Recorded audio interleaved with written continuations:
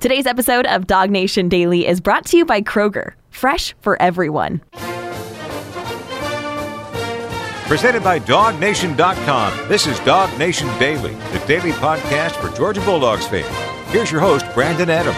To be honest with you, I have a little bit of a love-hate relationship with technology. A lot of you know that. Some of the people who work with me very closely certainly know that best of all. Sometimes technology is not quite always my friend, but there is one way in which I think that technology has undeniably improved my life, and I think you would probably say the same thing if you really stopped to consider it. For those of us who care about high school football players who were going to become college football players, the recruiting world. If you care about the recruiting world, there is no doubt technology has benefited recruiting almost as much as it's benefited really anything, certainly connected to the media. I mean, think about this, and some of you are old enough to remember back when you would have to call like a 1-900 number to find out who was going to go where, or you had some sort of newsletter mailed to your house, or something along those lines. That's obviously kind of the dark ages compared to what we have now. Not only is there kind of this instantaneous recruiting update when guys are taking visits, whatever else, we actually have kind of a long history of that. And so there's just a lot of information we have available to us now in terms of what's happening in the world of college football recruiting that generations ago you just would not have been able to imagine having there at your fingertips. And some of this comes by the reporters who work in this industry, like our own Jeff Sintel, who'll join us a little bit later on. And sometimes it kind of comes to us via other means. I'm very thankful that recruits themselves are good enough to tweet out or share on Instagram aspects of their recruiting process, whether it be their thoughts from time to time. Sometimes they'll give us behind-the-scenes photos. I remember some of the first recruits a couple of weeks ago to kind of come through the Georgia brand new football facility that opened up. They shared some video with us of that, and it was really kind of a really cool behind-the-scenes look at what they were seeing, because for a lot of us, even though we have all of this information at our fingertips now, there is still an insatiable appetite to know more about what's going on. Hey, these recruiting visits that have been overtaking the Georgia campus over the course of the month of June.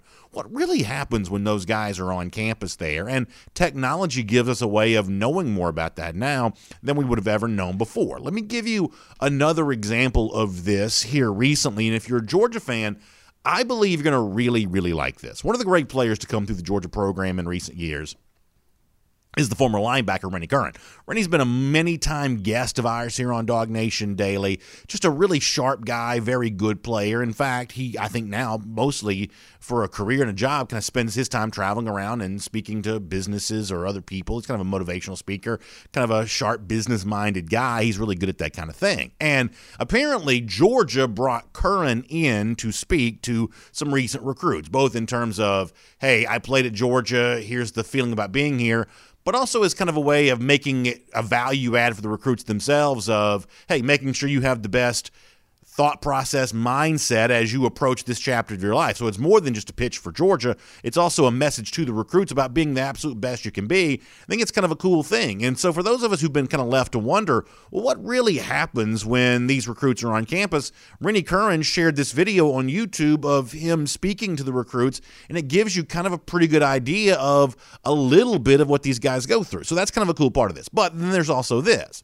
And this is where, I've told you before, this kind of stuff really works on me. Obviously, I love the idea of guys who played at Georgia being happy about their experience and using that time on that podium, that microphone, almost be a little bit of an evangelist for the Georgia program to say, if you follow in my footsteps, you will have, I predict, a similar experience to what I had. The happiness that I have about having played at Georgia, my guess is if you do the same thing, you'll feel the same way. So it's a Friday. We're all in kind of a good mood. At least I hope you're in a good mood as you get ready to go into the start of a weekend. And there's nothing that I would think that would put Georgia fans in a better mood than to hear a great former player like Rennie Curran speaking to a potential next generation of great players at Georgia. Rennie shared this on YouTube. Here is him speaking to recruits about what they ought to know about what will happen if they come to the University of Georgia. This is very strong stuff from Rennie. Take a listen to this. It was so much work, so much sacrifice, but it was worth it. It's been said so many times, but this is family. This is family, and when you put that jersey on, man, it's like you don't realize how many guys have come before you. But it's special. How many guys have sacrificed? How many guys have bled, have sweat, have put in time, effort? How many people have donated? People who care so much about this. other young kids who watch you, and then years later, they're like, man, I remember. I mean, I meet fans, guys. To this day, I ain't played at UGA since 2009. And I got to give a shout out to Coach Harley, Coach Jancy, my two coaches who were here when I was here, but I haven't played here since 2009, and I still get people coming up to me, whether it's on a plane, whether it's at a speaking engagement, whether it's at school, no matter where I'm at, they're like, Rainey, thank you for what you did. I can't imagine another place where it would be like that. Like, this is not just football, guys. Like, this is low-key a religion. Like, it's that deep. I don't know if you can tell, but there's like this, like, underneath Rennie speaking, there's like this motivational type music. It almost sounds like something from like Friday Night Lights or something like that, which I think is a really nice touch. And I love what Curran says there. He talks about when you put that Georgia uniform on, not only do you feel like you're a part of a family, and I'm glad to know that he feels that way, but you also feel a part of something. What was it he said? Something to the effect of all the guys who've come before you that have put that uniform on. And that's always, to me, kind of an awesome thing to consider. I have a lot of friends who are high school coaches, and I've been in locker rooms with some of them when they've spoken to their players. And one coach in particular that I know, one of the things he would say from time to time is, when it comes to the program that you're playing for, this program existed before any of us got here, in many cases before any of us were born, and it will exist a long time after all of us are gone there as well. That there is something about the team that you play for, the program that you're part of, that predates you and will exist long after all of us have kind of stepped off this mortal coil. That's the kind of power that comes from being a part of something that truly is bigger than you, Georgia football. I think that Curran describes that incredibly well there.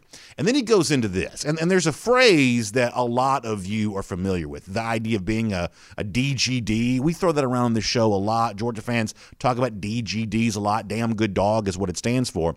And I love the way that Rennie Curran describes for someone, and listen, no one can deny, especially for those of you that can remember Rennie as a player and kind of experienced him a little bit in his post-playing career life. No one can deny that Curran probably embodies DGD status as well as anybody could, and he describes here for a moment what it feels like to kind of live that way, and what, from the perspective of someone who's kind of in that category, who's in that exclusive club, what it truly feels like to be a DGD. Here's a little bit more from Rennie Curran, Strong Stuff. I was just in Jekyll Island 2 days ago speaking to the superintendent's group, Georgia Bulldog fans. I'm going to Dallas on Monday to speak to a medical company. CEOs of Georgia Bulldog owner, alumni. That's how special it is. So it's not just, you're not just making a commitment for now. This is a lifetime commitment. And it goes on and on and on. And I will tell you guys, for those of y'all who are committed and those who are thinking about committing, if you come here and you work hard, and you get labeled as what they call a DGD, which is a damn good dog, you are good. You are good for life. It don't matter where you go, or anywhere, not just in this state. Dallas, New York, California, wherever you go, you will be respected. And most of all, you will have the opportunity to make an impact. So I'm telling you right now, Rennie Curran could give the altar call right there. He just have all kinds of guys. I don't know about you, but I'm ready to commit right there on the spot, and I hope that it had the same impact on some of those Georgia recruits there as well. Just kind of a cool thing to hear, kind of a cool thing to share. And let me also just say this really quick as a quick aside. One of the things that comes up on shows like this in this kind of age in which we live, are discussions about name, image, likeness, and potentially one day maybe a full-on pay-for-play. And I totally respect that there are different people that feel different ways about that kind of stuff. There are some people, including players themselves, who heartily embrace the emergence of the name, image, likeness era, or maybe even one day more of a true full-on pay-for-play era. They think it's time for that to happen. They think it's long overdue to happen. As you know, at least if you listen and watch the show closely, that's not necessarily my feeling, but I respect those who do feel that way. Here's the one thing I would ask you to consider, though, on the basis of what Rennie Curran just said there, that even in a world where you have name, image, likeness revenue going to the hands of the players, or something one day even bigger and beyond that, what you're still talking about with all that kind of stuff is a transaction, right? And a transaction is fine, but I would suggest that there is something for the players out there that's actually better than a transaction. I would say it's a relationship. I think relationships are better than transactions. And what Curran describes there is a true full-on relationship. And if you're a player looking to cash in on your connection to college athletics, the best way to still make money off your experience as a college athlete, especially a college football player, is through the kinds of relationships that Randy Curran's describing there, more so than just a transaction. A transaction is kind of a debt paid in full, and once the debt is paid, both parties go their own way, and that's kind of an end of the relationship. But a true full-on relationship is the kind of thing that leads to a mutual indebtedness that can last forever. And as Randy Curran says, that he truly believes for him it's going to last forever there as well. So at least consider that, the words of Randy Curran right there, as you think about the new age that college football is beginning to enter into. But beyond that, take a moment as a Georgia fan to appreciate the fact that a guy that played at Georgia, played at an incredibly high level, has very good feelings about his time at UGA, and now spends some of that time telling recruits just how true he believes that to be. That's a great way to start a Friday. My name's Brandon Adams, and this is Dog Nation Daily, the daily podcast for Georgia Bulldogs fans. We're presented today by Kroger, and we're glad to have you with us no matter how you get to us today. Live on video, 10 a.m., Facebook, YouTube, Twitter, Twitch, radio. We're going to be back on the radio. I'm really excited about this. We're going to be back on the radio again Monday with our friends on Athens Sports Radio 960 The Ref. So happy to be back in the Classic City again. Looking forward to doing that Monday. It's going to be a lot of fun. Of course, podcast-wise, the Apple Player, the Google Player, Spotify, worldfamousdognation.com. A lot of ways for you to catch up with the podcast. We really appreciate you doing that with us all summer long there. Big thanks to our friends at Kroger for making it all possible here today. Kroger always doing great things for the community, including right now, still keeping those COVID vaccines in mind. Many of you need to do that. Well, you can do that right now, or at the little pharmacy, the little clinic between now and July 10th. You can enter for a chance to win one of 5 $1 million checks or groceries for a year. How about an incredible giveaway like that? Really cool thing. So you can get your COVID vaccine at the Kroger pharmacy or the little clinic through July 10th. And as I said before, one of 5 $1 million checks or a chance to win groceries for a year. Really, really incredible thing there. Check out this website, KrogerGiveaway.com. KrogerGiveaway.com. You can enter for your chance to win. You can see all the official rules. It's KrogerGiveaway.com for a lot more on that. All right, before I do Around the Doghouse and tell you about everything else that's going to be happening on the program here today, let me say this here really quickly. So one of the things I get asked about, probably more than anything else right now, is is there going to be a Dog Nation invasion this year to Charlotte for the first game against Clemson? And I've kind of had to be somewhat, I guess, vague about this because, look, there's always like chains of command and, things have to be signed off on, and I'm always told not to say, whatever, because, you have to cross I's, or I should say dot I's, cross T's, things like that. So here's what I can tell you. The answer to the question is obviously leaning in the direction of yes. So on Wednesday, be with me next week. I think the day for this is Wednesday.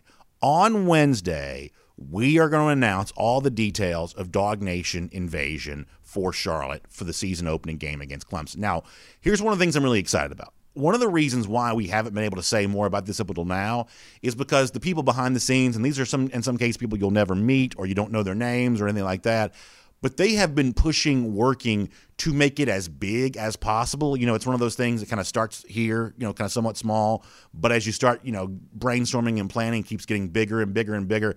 I truly believe, on the basis of the conversations I've already have a chance to be a part of, that this has a really, really strong chance to be the best Dog Nation invasion we've ever done. It's going to, I think, accommodate a lot of different people who have somewhat different needs related to all this for Charlotte for the season opener. And let's face it, it's also the first time in a long time that a lot of us get to get back together for a big, big football game after most folks last year were kind of excluded from that process. So stick with me on Wednesday. I've got more details for you.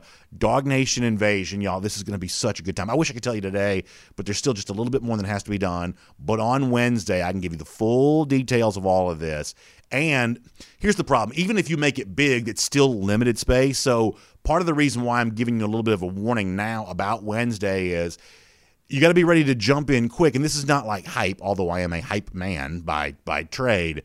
This is not just hype here. Once we open this thing up, it's going to start going, and the world's not infinite, so we can only have a limited number of space available. So stick with me on Wednesday for more on that. This is going to be really fun. Dog Nation Invasion, more details to come next week. Really looking forward to that. All right, we're going to Jeff Sentell here in a moment. We'll go on the road. It's by AAA with him. But before that, though, let's go around the doghouse here for a moment. And one of the things that we're going to speak to Jeff Sentell about in just a moment is an interview that he did this past week on Before the Hedges, presented by Kroger, with four-star wide receiver Kojo Antwi. Antwi's got a decision coming up in July. I think Antwi is one of the more interesting recruits in the 2022 class because there's a lot of competition for his services. Obviously, Georgia looks at wide receiver as a position of need here for the 2022 class. And in some cases, Antwi probably plays his cards a little closer to the vest than some of the other guys who are uncommitted prospects right now. There are a lot of uncommitted guys who are not afraid to profess how much they really like Georgia, and some have even outright called Georgia their leader. Antwi doesn't quite do that. However, when he did meet with Jeff Sentell on Before the Hedges, presented by Kroger this past week, he did talk a little bit about what, in comparison to all the other schools, and he said something nice about each of them, but I'm only going to play the clip here about Georgia, of kind of what he views as the biggest, advantage for UGA in his recruitment right now. This is Kojo Antwi. Biggest plus for Georgia? Home state. I think biggest plus is Coach Hankton, and, him being real with me, and him being, a genuine guy, and wanting to develop me into, the best player I can be. So I think that's really good from Kojo Antwi, saying some nice things about Cortez Hankton, and also the entire interview, and it's worth either watching at DogNation.com or the Dog Nation YouTube page. The story with Kojo from this past week at DogNation.com gives you some good insight there on that too. He shares his thoughts about a number of those schools, but it's nice to hear him shouting out Cortez Hankton and nice to hear him saying what he wants to see more of from his recruitment. I also think this is kind of cool.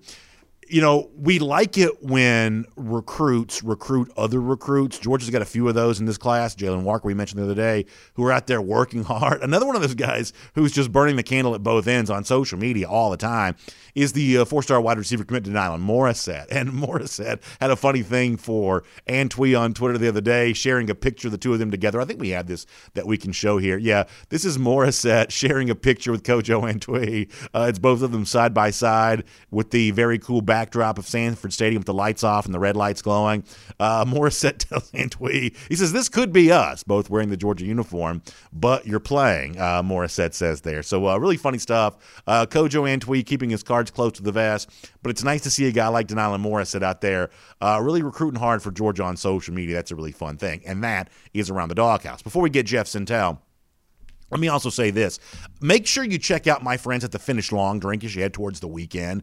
So many folks have been reaching out to me this spring and summer to say, B.A., you've been telling us about Finish Long Drink, and yeah, you know what? I love the flavor. I love the great taste. I love the strong liquor kick that goes with this, with the kind of the citrus flavors that sometimes go. That's really my favorite one. The one that kind of has the grapefruit. It's the one that comes in the blue can that has the grapefruit with the gin kick. It's just it's ready to drink right out of the can. There's no mixing. There's no hard work. Just pop the top and enjoy it. Some of you like the cranberry. I know a lot of the students in Athens there at UGA, some of the bars around Athens, they've really enjoyed that. Some of you like the long drink strong, and I understand where that's coming from. That's 8.5% alcohol by volume. There's also long drink zero. This is the kind of thing that's been really, really popular in Finland going back to the 1950s. The Summer Games were in Helsinki back then, and the drink was kind of created as a way of celebrating that. And then its popularity grew over the decades. Now it's in the United States, and now it's here in the state of Georgia there as well. So whether it's a beverage store or a bar or whatever else, golf clubs in a lot of ways. There are a lot of golf courses around my area that have this there as well. You just want to find out where it is. So if you go to the website, thelongdrink.com, you can find that out for yourself. Thelongdrink.com, and you can do what I've been doing this summer, what a lot of other folks have been doing there as well, which is enjoying yourself some Finnish long drink. All right, speaking of enjoying yourself, hope you enjoy yourself here on Dog Nation Daily, presented by Kroger here today. I know you're going to like what we're going to do next. A lot of recruiting information. Let's get it from our guy, Jeff Sentell, who has been embedded so deeply with so many recruits here over the course of the last few weeks. So good chance to get some insight with him as we go on the road with Jeff Sentell, assisted by AAA. From Athens and across the SEC or wherever the recruiting trail may lead, here's a DogNation.com insider. On the road, assisted by AAA with Jeff Sentell here today. Good have a chance to talk to Jeff Sentell live. I guess the last 2 times we've spoken to Jeff on this show, because of a vacation for him at one point, vacation for me last week, these discussions have been pre-recorded. This, in the moment, reacting to everything that's been going on, and obviously a great chance to be able to do that. Jeff, happy Friday to you. Thanks for being here on the road, assisted by AAA, and I hope you're doing well here today.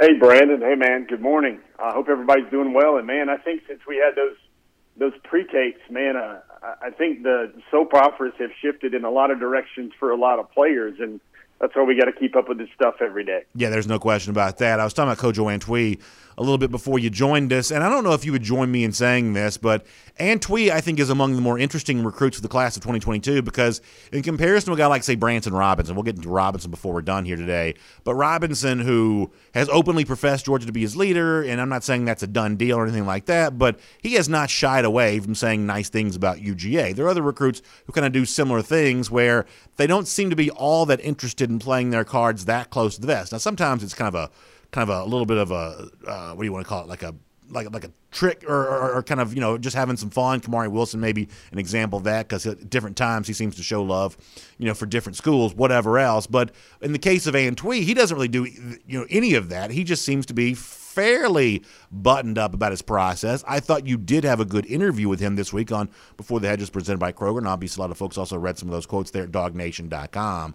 But when you speak one-on-one with Antwi, do you get much in the way of insight about where he might be leaning? Because he certainly does a pretty good job of kind of giving equal weight to all the schools that he's mentioned or asked about.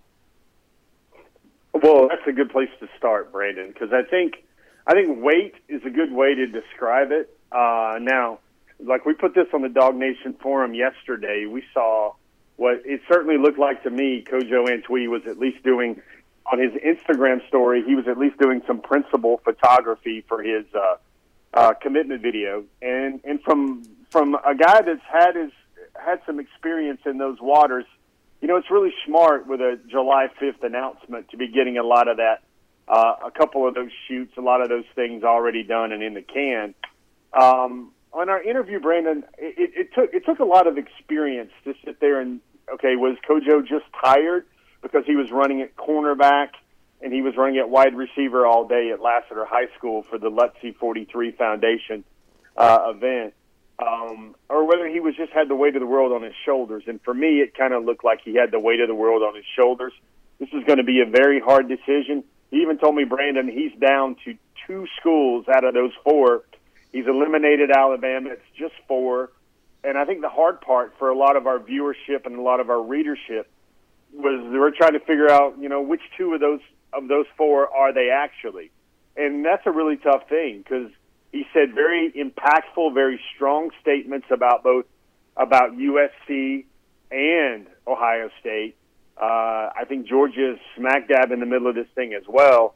And then there's the family connections with Texas A&M. So that was coming soon, Brandon, July the 5th. And I think it will definitely be a waypoint, kind of like if you look at Georgia recruiting like the Oregon Trail, where you've got to decide if you want to float the river or you want to hire the tour guide. That's sure. Definitely going to be a part in the journey where you've got to sit there and go, Georgia's recruiting class will change dramatically based on Kojo Antwi's decision. Well, speaking of the Oregon Trail, I just hope it doesn't leave us dead by dysentery, because that was also an issue you'd occasionally run into with Oregon Trail over the years. So just a real quick follow-up to this, because that did jump out to me, the idea that he is kind of his 4, thinking about 2 more so than the rest. And certainly if you're a Georgia fan, you hope Georgia's one of those.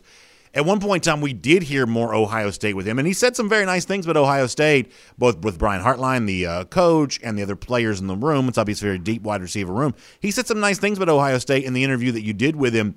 If we assume that Georgia is one of those 2, do you think the second of those 2 is more likely Ohio State, or more likely Texas A&M, the school that he has kind of a familiar connection to because at least one of his siblings lives in the state of Texas?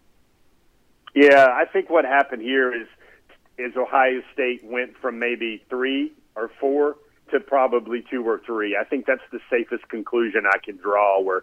And it's funny, Brandon, and you want to talk about young men and short attention span theater or whatever, but he mentioned that Ohio State is about to have 2 guys go in the first round. That would be Garrett Wilson and Olave. and then another 2 guys go in the first round the year after that. You know, Brendan, look how quickly a narrative can change, because one of the things that when you really look at Ohio State and its wide receiver recruiting, they haven't had first-round wide receivers, although they have the reputation that they're a pipeline. They've just now been doing mega recruiting over the last 3 or 4 cycles and getting a lot of big-time receivers, but everyone thinks that they have Alabama's reputation and pipeline effect at the wide receiver position. It's not happened yet, but a lot of these recruits look at Ohio State and see the prolific numbers on offense, the quarterbacks that are in the Heisman conversation, and they think that Ohio State is producing first-round receivers, and that's not happened yet. So the other day on the show, we showed some photographic evidence of 5-star Oklahoma wide receiver commit Luther Burden spending some time at Georgia. My understanding is that was a multi-day visit. This is the kind of thing that, you know, I'm not really quite so sure how seriously to take this. I said on the show, it's just kind of nice to see Georgia hosting big-time guys like this because it creates a certain level of energy for the program. I mean, how serious would you take Georgia right now for a guy like Burden? These are the kinds of receivers that in recent years haven't always given Georgia much of a serious thought. Some of those guys, in fact, are even at Ohio State right now, who you could say that about. So is this a tourist visit for Burden? Is this a real visit where Georgia has a chance to make an impression? What do you think of a 5-star Oklahoma commit being at Georgia the last couple of, or at least a couple of days this week? Yeah, so you know, Brendan, I can hear a producer in my ear screaming that you should speak Luther Burden into existence. I like it. And drop that Harry Potter magic wand action on. I know they're very, very catalyst recruit potentially for Georgia. Brendan, I'll be honest. I think this is a point now where it would be news if a 5-star didn't visit Georgia this month, especially at a position of dire need. Luther Burden, he's out of St. Louis. And you hear a lot of rumblings that he's flippable or he's looking with wayward eyes away from Oklahoma. And a lot of, you hear Missouri, home state Missouri, nearby Missouri might be one of those schools in the mix. And I think Georgia's case, Georgia got a pretty solid, strong first date with Luther Burden. And I think now the burden on Georgia, so to speak, is to put up prolific passing numbers, wide open offense in the fall. When that happens, the ingredients for getting Luther Burden on campus again is looking very good against Clemson, putting up big passing displays during September, and then you can draw him in for an October official visit. And then that, I think, is when I would say Georgia's really in the thick of that thing then for Luther Burden. It's On the Road, assisted by AAA with Jeff Sintel. By the way, speaking of AAA, I'm actually going to be on the road a little bit this weekend, traveling a little bit. When I do, I'm always thankful for that roadside assistance that AAA is so famous for. But my encouragement to you during a segment like this is to think about AAA for more than just roadside assistance. Did you know that when you switch and save to AAA for your auto insurance, you can save on average $529? That's a really cool thing, and the kind of thing I want to make sure you know about. The AAA, not just the name to know for roadside assistance, but for auto insurance as well. For those that switch and save, boy, you're hearing a lot of good things about it. So it's AAA.com/auto insurance. That's the website. AAA.com/auto insurance for more on that. All right. Jeff, Arch Manning, you wrote about this at DogNation.com, the 2023 quarterback. And here's the one thing I feel like I've been around the block enough to know. That once the 2023 recruiting class is the class, like once we're in that cycle, I think the Arch Manning recruitment is going to be as big a story as we've had in recruiting in a number of years because of the fact that Manning is such a famous name. He's the son of Cooper Manning. It makes him the nephew of Peyton and Eli, the grandson of Archie Manning. And there's just a lot of media awareness about the Manning family. Therefore, the Arch Manning recruitment will get tons of mainstream coverage in 2023 in a way that a typical 5-star quarterback just can't get. So therefore, we know that the industry is going to be motivated to keep Manning's name near the top of the list, and they have good reason to do that. He's also a good player.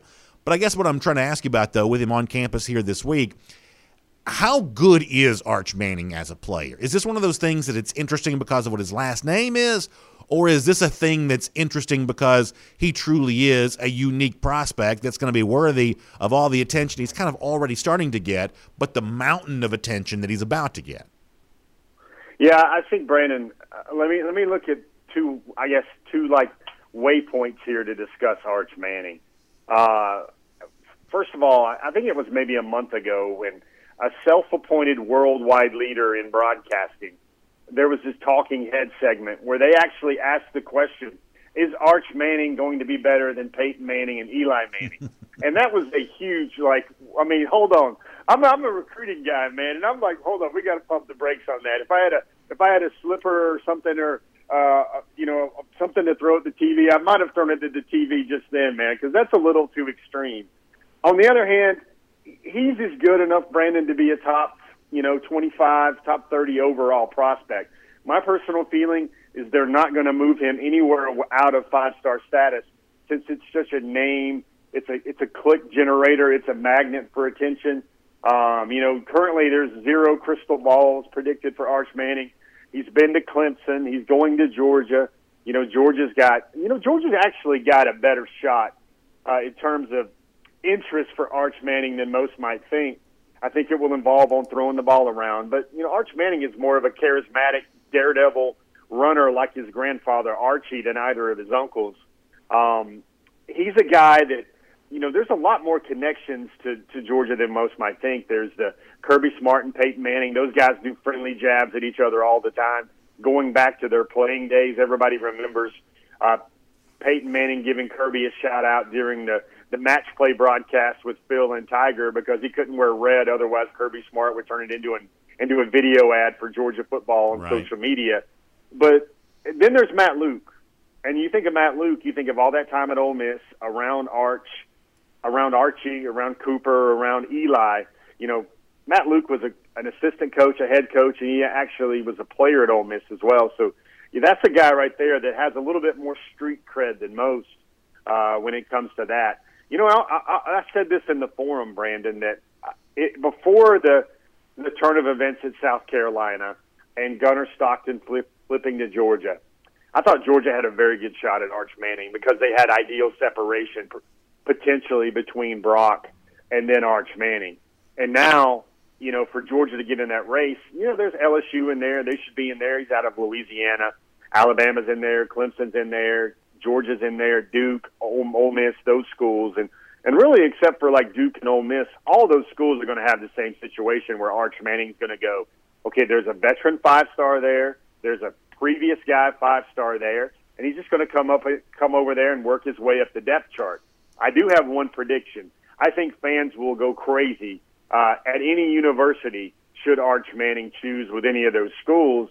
And then you remember the gifs that was be like the gif that had the guy and his girlfriend walking down the street, and then you look back and he looks at the girl walking beside him, and we also saw those for all incarnations of Georgia football. Well, there need to be a new one because there would be Georgia fans and 2 quarterbacks by their side with Arch Manning walking by, and not just one. Yeah, I mean, it's one of those things, Jeff, where, first of all, I'm not a scout, so I'm not going to pretend to be one, but on the basis of what I think I know about quarterbacks, I have no reason to believe right now that Manning is necessarily better than Brock Vandagriff or Gunnar Stockton. But as a Georgia fan, you sort of still want your team to be involved in an Arch Manning recruitment for the reasons that I pointed it to before.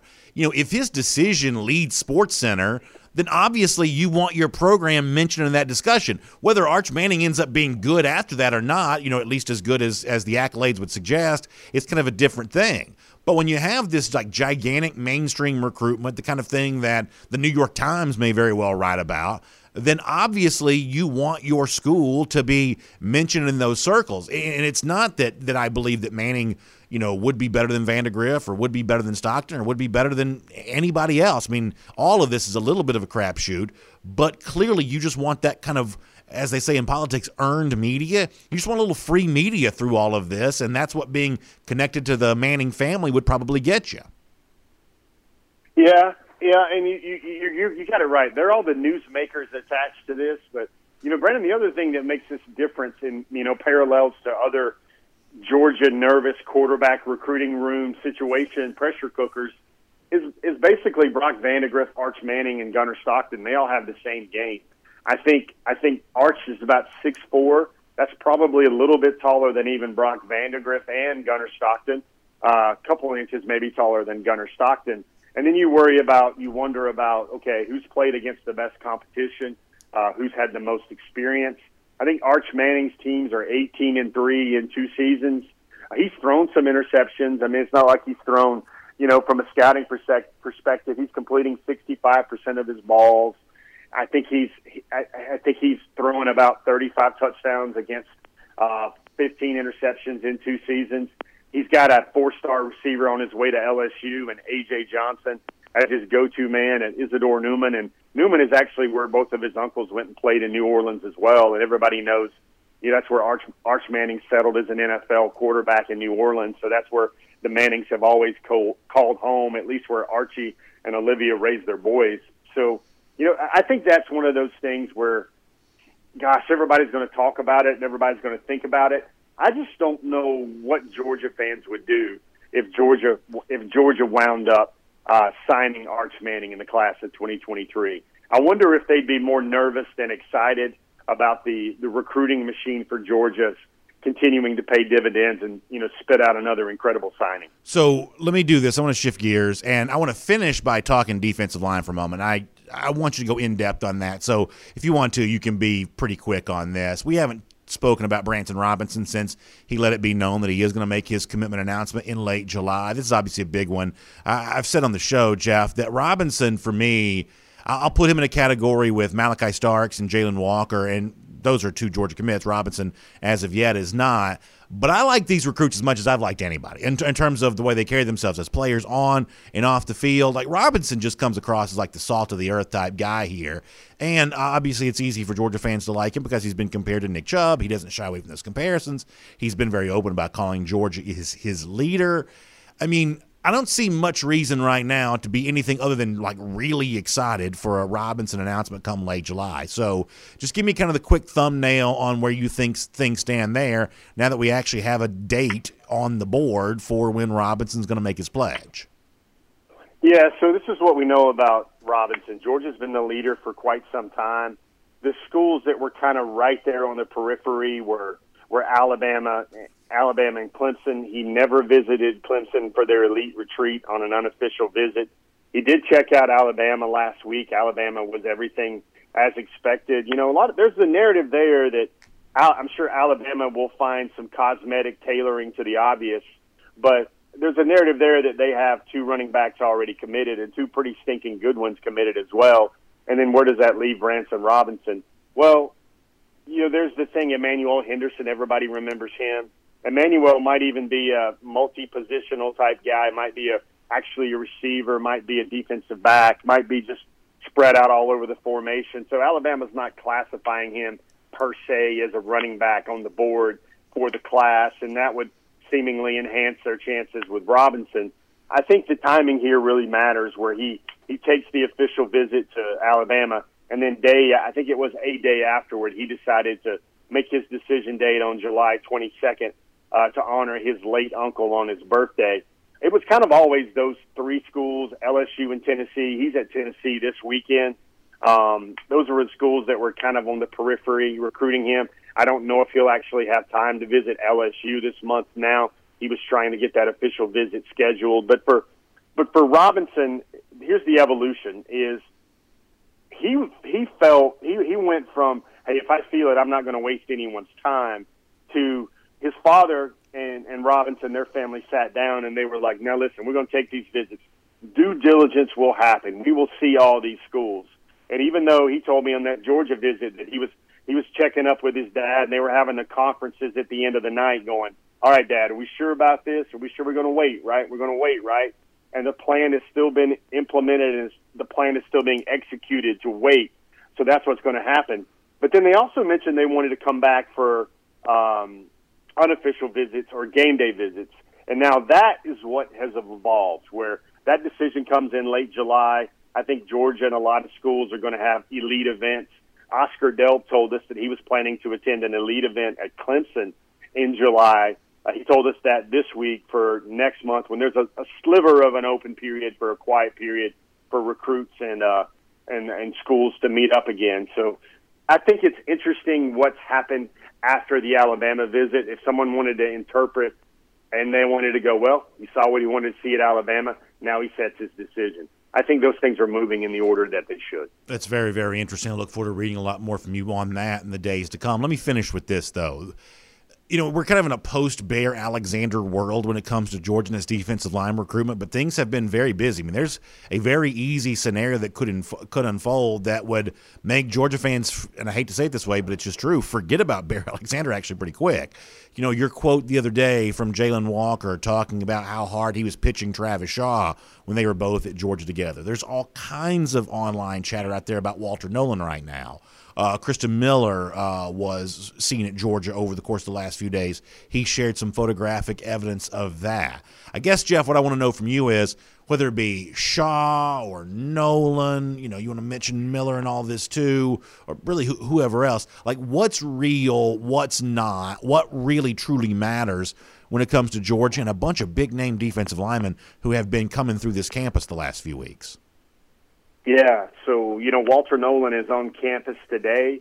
I guess I'm kind of like trepidation is the word that I would use. I know everybody's really quick to put stories up and get clicks and everything else like that.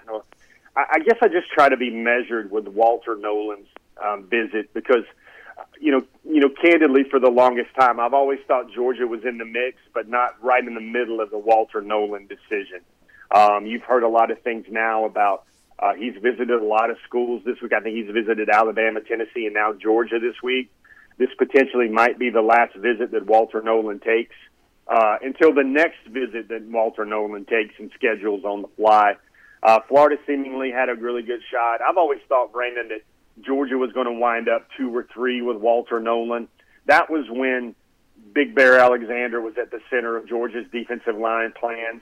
Now it's definitely Travis Shaw. I think Shaw is basically going to have to really see a whole lot that he likes from North Carolina this weekend, another official visit there. I think Georgia is right there with North Carolina for Travis Shaw. That's the guy that seemingly has all the King's horses and all the King's men around him. Georgia put its best foot forward last weekend on the official visit.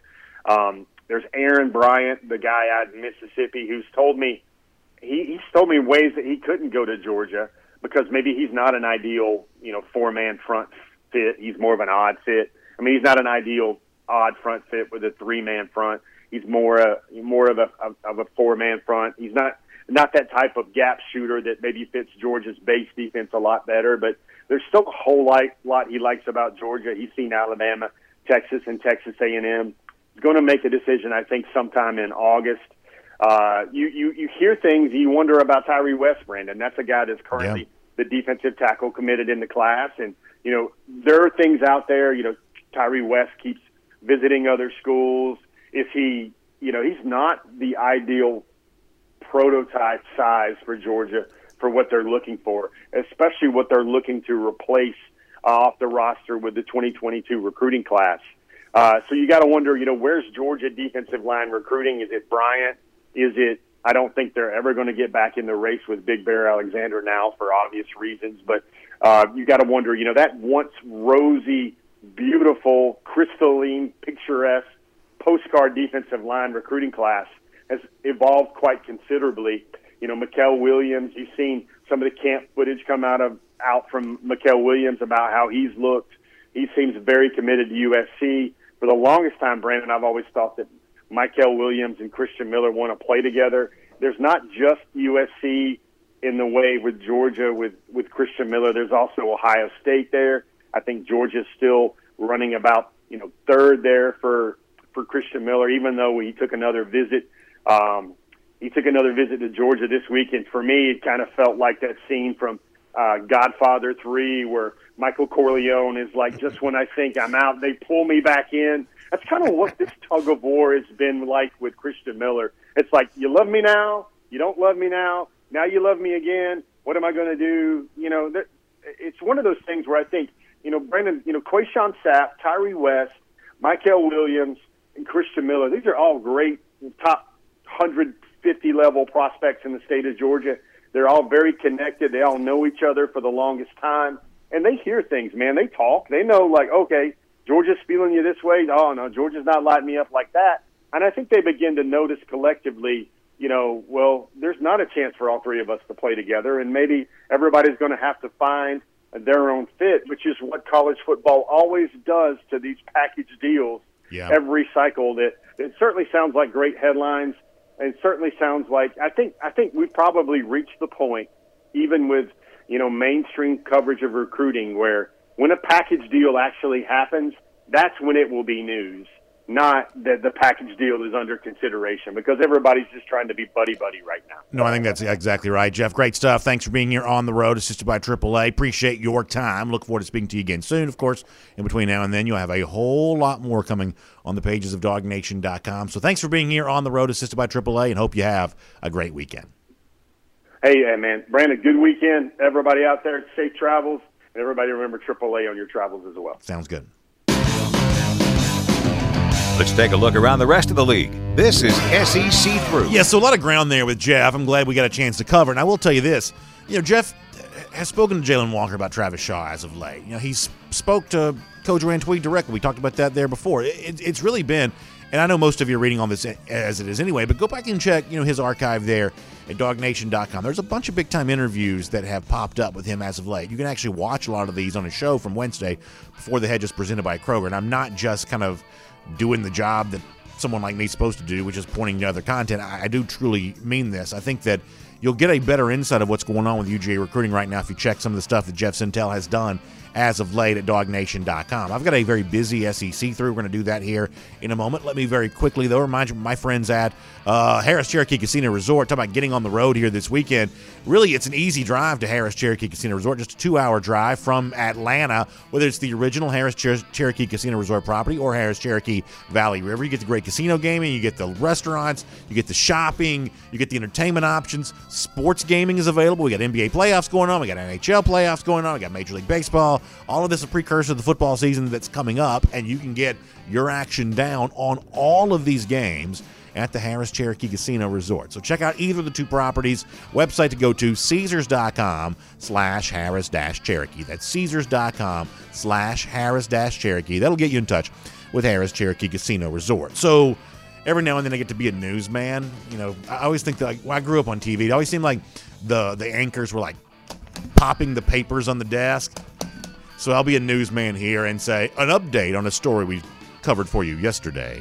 So we've been talking a little bit about Kaidon Salter. Kaidon Salter, the Tennessee quarterback signee who's kind of run afoul of the law now a couple of times. We said yesterday that the Vols have like 100 quarterbacks on the roster. This is not really a good time to continue to get in trouble given the fact they just have so many quarterbacks.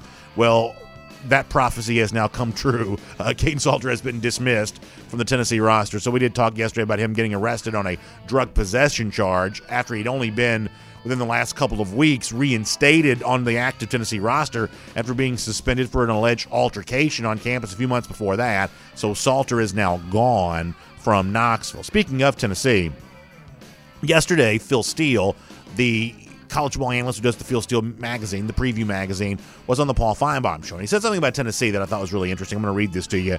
I'm reading this from Saturday Down South, who got this from 24/7 Sports from the Paul Feinbaum show. It's a little bit of a blockchain here of how this quote gets in front of my eyes. But this is what Phil Steele says yesterday about Tennessee, which I think is interesting. He says, probably the team I'd be the most concerned about in the SEC would be Tennessee going through the coaching change. They lead the nation in one category, and that's players that have hit the portal. 25 have hit the portal this year. You've got new schemes on offense and defense and a new head coach. I think it's going to be tough for Tennessee to stay near the top, the middle of the pack, or the upper half. That's a very kind way of saying that Phil Steele, I believe, thinks the Vols may be awful. I think he may be right. And I just think the basement can't be low enough for this team right now that for all the embarrassment of having to move on from Jeremy Pruitt, after the embarrassment of having to move on from Butch Jones, after the embarrassment of having to move on from Derek Dooley, that Tennessee as a program may not have hit rock bottom yet, that this team this year, for all the reasons that Phil Steele just mentioned and others, they may be truly terrible. And when you think about a Kentucky team that's not that bad this year, when you think about a Missouri team that's not that bad this year, when you think about, Georgia and Florida still being, where they are, certainly ahead of Tennessee in the pecking order, they better hope they beat Vanderbilt, because otherwise they're just not going to be a whole lot of wins to come for the Vols this year. And, for a guy like Josh Heupel, he just may find himself in a tough situation of even trying to establish a program. Sometimes the smart people in college football call that first year, instead of a year one, they call it a year zero, because you're essentially at ground zero. But I don't know that Josh Heupel is even at that. I mean, I think that he's in a real mess there in Knoxville, and it was interesting to hear Phil Steele say that yesterday on the Paul Feinbaum show. A couple of stories here involving the Florida Gators. First, Jamarian Burt, who you may remember was kind of on Georgia's radar for a moment, earned an offer from Georgia, took a visit to UGA. There had been a little bit of scuttlebutt and chatter related to him, and now Jamarian Burt has actually moved on to the Florida Gators. He's committed to Florida. I think there was some, debate and discussion about how committable the offer that he had was to UGA, just to be frank and honest here for a moment. But he has committed to Florida. There's been a little bit of criticism from Florida fans about this, but Burt, a name that at one point in time was on Georgia's radar, now a commitment to Florida, Florida leaping in to take that commitment pretty quickly. And then there's this on the Florida front. And so there was kind of this weird thing that happened on social media yesterday, where Brenton Cox put this tweet up. And let me show this to you on the screen here for a moment. So here's the tweet from Cox that says, the best pass rusher in college football 2022, and it's got a picture of, obviously, Brenton Cox there. And there are like two different life cycles of this tweet. On the one hand, and some folks shared this with me, it's like, who does Brenton Cox think he is, calling himself the best pass rusher in college football? But then there's this other thing that started emerging of, wait a second, what's he talking about for 2022? So it went from some Georgia fans thinking that Brenton Cox was exaggerating his skills as a pass rusher to other people saying, if he's saying he's going to be the best pass rusher in 2022, does that mean that he's injured? And then I guess the latest development in all of this is, because otherwise, why wouldn't he just say 2021? If he's saying 2022, does that mean he's on the shelf for this upcoming season? And I guess the latest life cycle of all of this is, I believe that Brenton Cox has now deleted that tweet. So who knows where any of this stands. It was a little bit of an odd social media message. It kind of generated reactions on a number of fronts about what Brenton Cox meant. Maybe it was just kind of a typo, because at least when I checked his timeline this morning, I did not see that tweet anymore. So kind of an odd thing there, but it had folks talking around the SEC a bit yesterday, and we will make that your SEC through. Speaking of social media stuff that gets folks talking, we do our Gator Hater roll call at the end of the show. We also like to give out a Golden Shoe Award. Now, sometimes the Golden Shoe is for folks who are showing some good Gator hating credentials, and sometimes it's just for whatever, including occasionally that UGA fan who's just really good at sifting through social media and spotting cool things we might want to see. An example of that today, let me show you this tweet on the screen. This comes from Ully. He's at Ruv Ully on Twitter. He says, at Dog Nation Daily, hey, BA, is that who I think this is in the background? It's a picture of Kirby Smart with a recruit. There is a player running there in the background, football tucked underneath his shoulder. And when you zoom in on that closely, yes, that does appear to be, at least to the best of my knowledge, the first sighting of Eric Gilbert, recent Georgia transfer, wearing the Georgia red and black there, looking very good in that Georgia colors. Good job by Ully spotting that. Will make you the Golden Shoe winner for today. And Gator Hater Countdown, 127 days from right now. Georgia get some revenge against Florida. Y'all have a great weekend. We'll see you Monday. Dog Nation Daily, presented by Kroger. And on the podcast, time now for the R.S. Andrews Podcast Cool Down. We'll take some of your comments that have come in for me on both Twitter and at the pages of DogNation.com. I love this time to interact with all of you, and I appreciate you sharing your thoughts with me. That's always a fun thing to be able to do. So really good stuff here. Be somewhat brief today because we do have a lot we have to do around the old studio today. So let me read a comment here from DogNation.com, and then we'll let all of you get on with your weekend. So Duke checks in, and I appreciate his words here to say that my wife and I moved a couple of weeks ago, and the Dog Nation podcast have been in the earbuds to get me through all the long hours of the moving process. Thank you for that. I'll just say this really quickly, is that was always my vision when we started this podcast. And when we started Dog Nation Daily, there really wasn't much streaming video as of yet. The idea that you go live and speak to folks on video, that was a fairly, is it nascent? Is that the word I'm looking for? Nascent technology. There wasn't a lot of that. I never envisioned Dog Nation Daily being more than a podcast. And that was kind of always the way that I hoped the podcast could be utilized, that it would be this thing that while you're moving, as Duke says, or working out or whatever else, accompanying you while you do all of that. That's an incredible privilege for me. So Duke, thank you for saying that.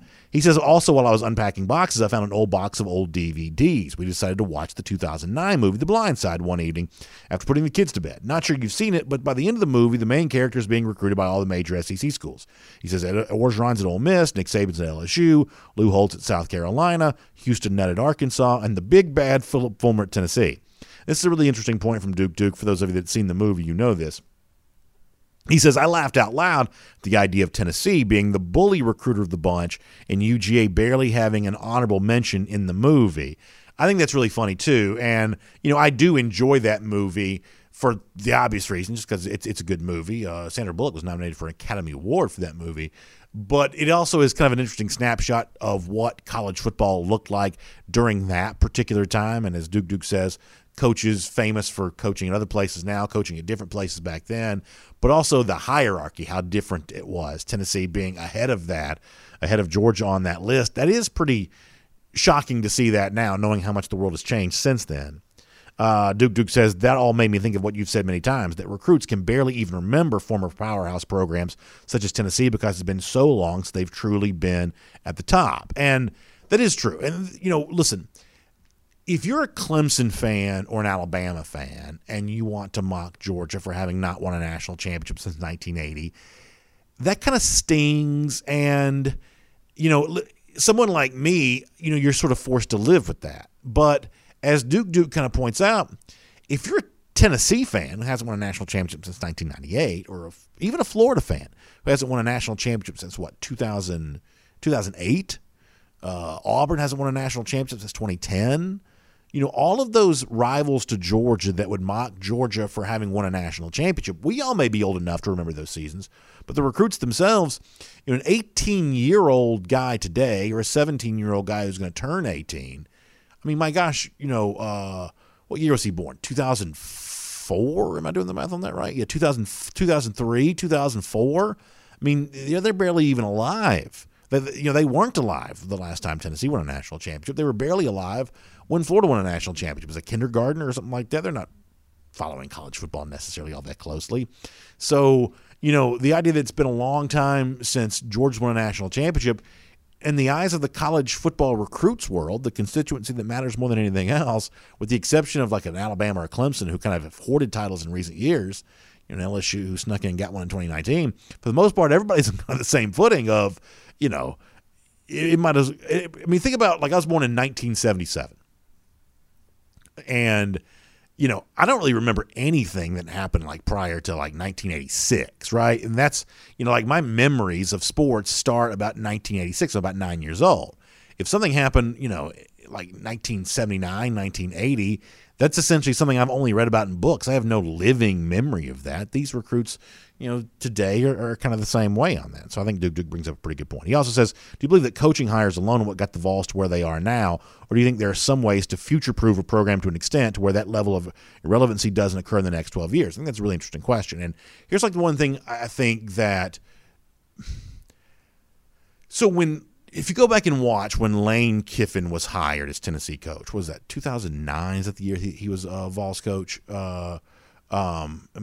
Maybe I'm misremembering that year, but around that year in which Kiffin was hired. So Tennessee fans have kind of gotten tired of Philip Fulmer, and so Lane Kiffin gets hired. And the problem was that Lane Kiffin was very young. Like, he'd been head coach of the Oakland Raiders, but Al Davis was a weird guy, the now deceased owner of the Raiders. He was one of those guys that sort of behaved in an unorthodox way. So hiring Kiffin that had been at Oakland was not necessarily a strong sign of Kiffin's coaching ability. In fact, I think Kiffin was the losingest coach in NFL history when he got fired by Oakland, eventually hired by Tennessee. So you had this very young guy who had briefly been head coach of the Raiders, had been an offensive coordinator with USC, but he was just very young.